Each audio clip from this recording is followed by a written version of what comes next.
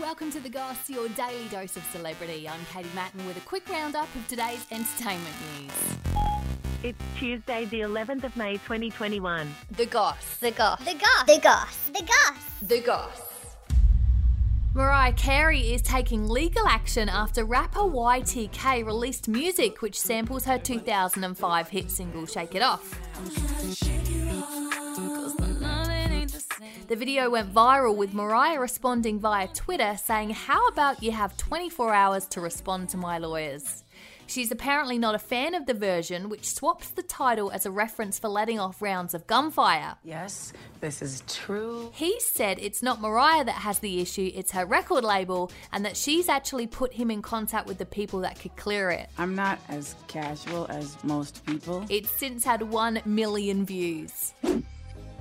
Chris Hemsworth has been spotted boarding a private jet in Sydney with his wife, 3 kids, and arms full of balloons. They were heading home to Byron Bay ahead of birthday celebrations for his eldest daughter, India Rose, who's turning 9. Happy birthday. I'm pretty sure you can get balloons in Byron too.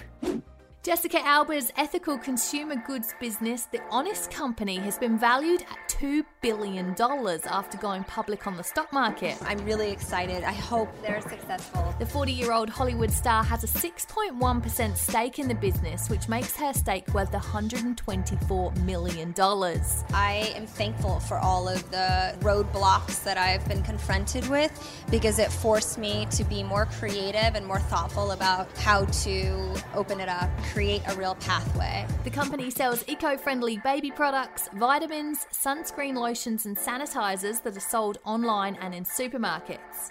The actress has been married to movie producer Cash Warren since 2008 and they have 3 kids together.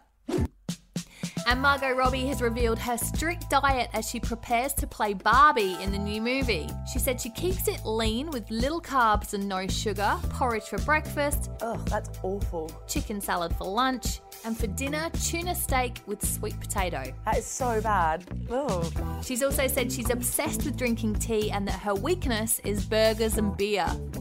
I don't think Barbie's eating that.